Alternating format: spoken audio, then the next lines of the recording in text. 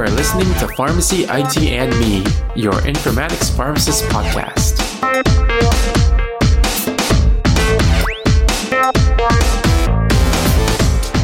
Hi everyone, this is Tony and welcome to another episode of Pharmacy IT and Me. Today we're going to be talking about components of an implementation plan. You may have already heard some of this in my previous episodes, just want to go back over it again and kind of look at it from a higher level. So let's just get right into it. So when implementing a new process, new system, or something like that, you need to really have like a whole implementation plan. A long time ago, we did talk about migration paths. That's not what we're going to talk about today. We're actually talking about the implementation plan itself. So an implementation plan can kind of be broken down into a couple of components. So first thing is workflow and process analysis. And then you got system installation. Then you got the staff training. Then you got the conversion. And then communications, preparation for go live dates, and system downtime procedures. And I'm actually talking about this today because we actually have a go live coming up at where I work. So just wanted to kind of go back and review some of this. So for workflow and process analysis, this is when you're looking at the current workflow and kind of looking at what's the current process, what are the things that are going to be improved or changed with this new system or whatever it is you're implementing. This is where you're looking for opportunities of improvement, and you're going to be looking as, things that are appropriate for changes.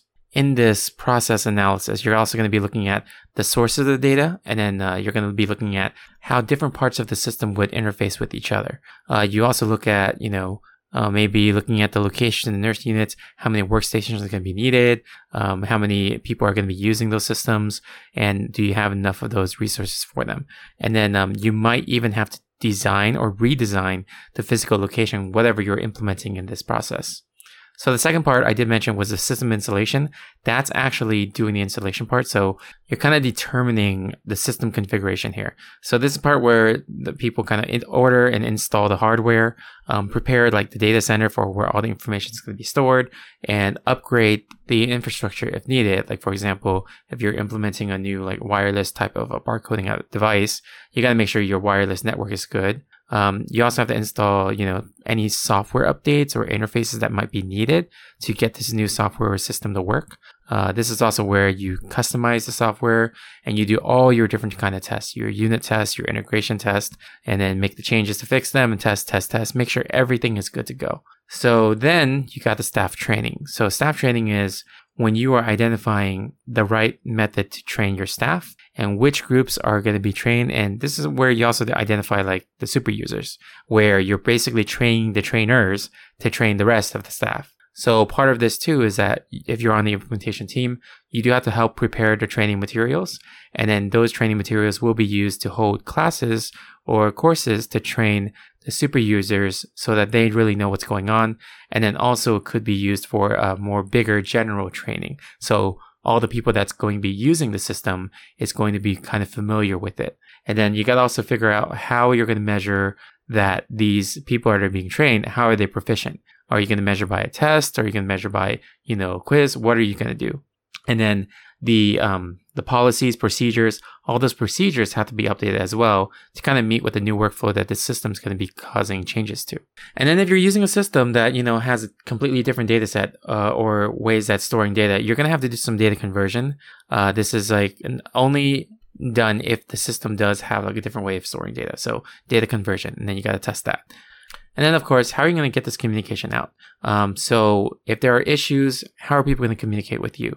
And how often you're going to communicate with them? So as part of our like kind of mini go live that's upcoming, we do establish that there's going to be a 2-week go live support. So we are going to be available through what's called the command center, which is just like how we are going to be communicating with the staff for any issues that might come up. So if they're running into issues in the workflow, they can send a ticket to us or contact us, and we'll be communicating with them. And then we also set some certain time periods in which like we'll communicate with them any issues that we find, or like a summary of them and what we're doing about it.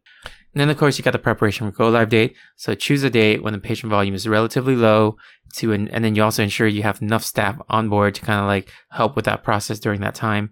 Of course, set up the way for them to report and correct problems. That's our command center.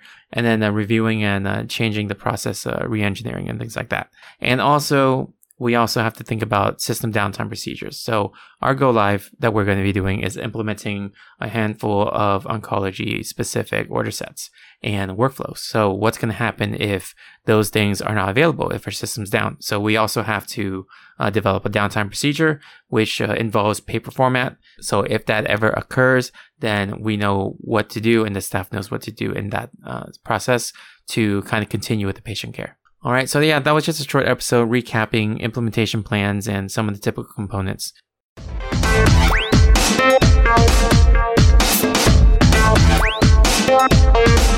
All right, if you like our show, please share with your friends, or you can help us out by writing a review on Apple Podcasts or any of your other favorite podcasting services. You can also check us out on social media, on Facebook, Twitter, Instagram, or LinkedIn, and you can also reach out to me at tony@pharmacyitme.com. If you want to network, you can check out the Pharmacist Slack group at pharmacistconnect.com, which is PHARMACISTSCONNECT.com. There's different topic channels, including informatics, and I've met some great colleagues on there, and I look forward to connecting with you as well. Thank you again for listening, and I'll see you on the next episode of Pharmacy IT and Me. And remember, technology is a tool, patient care is the goal.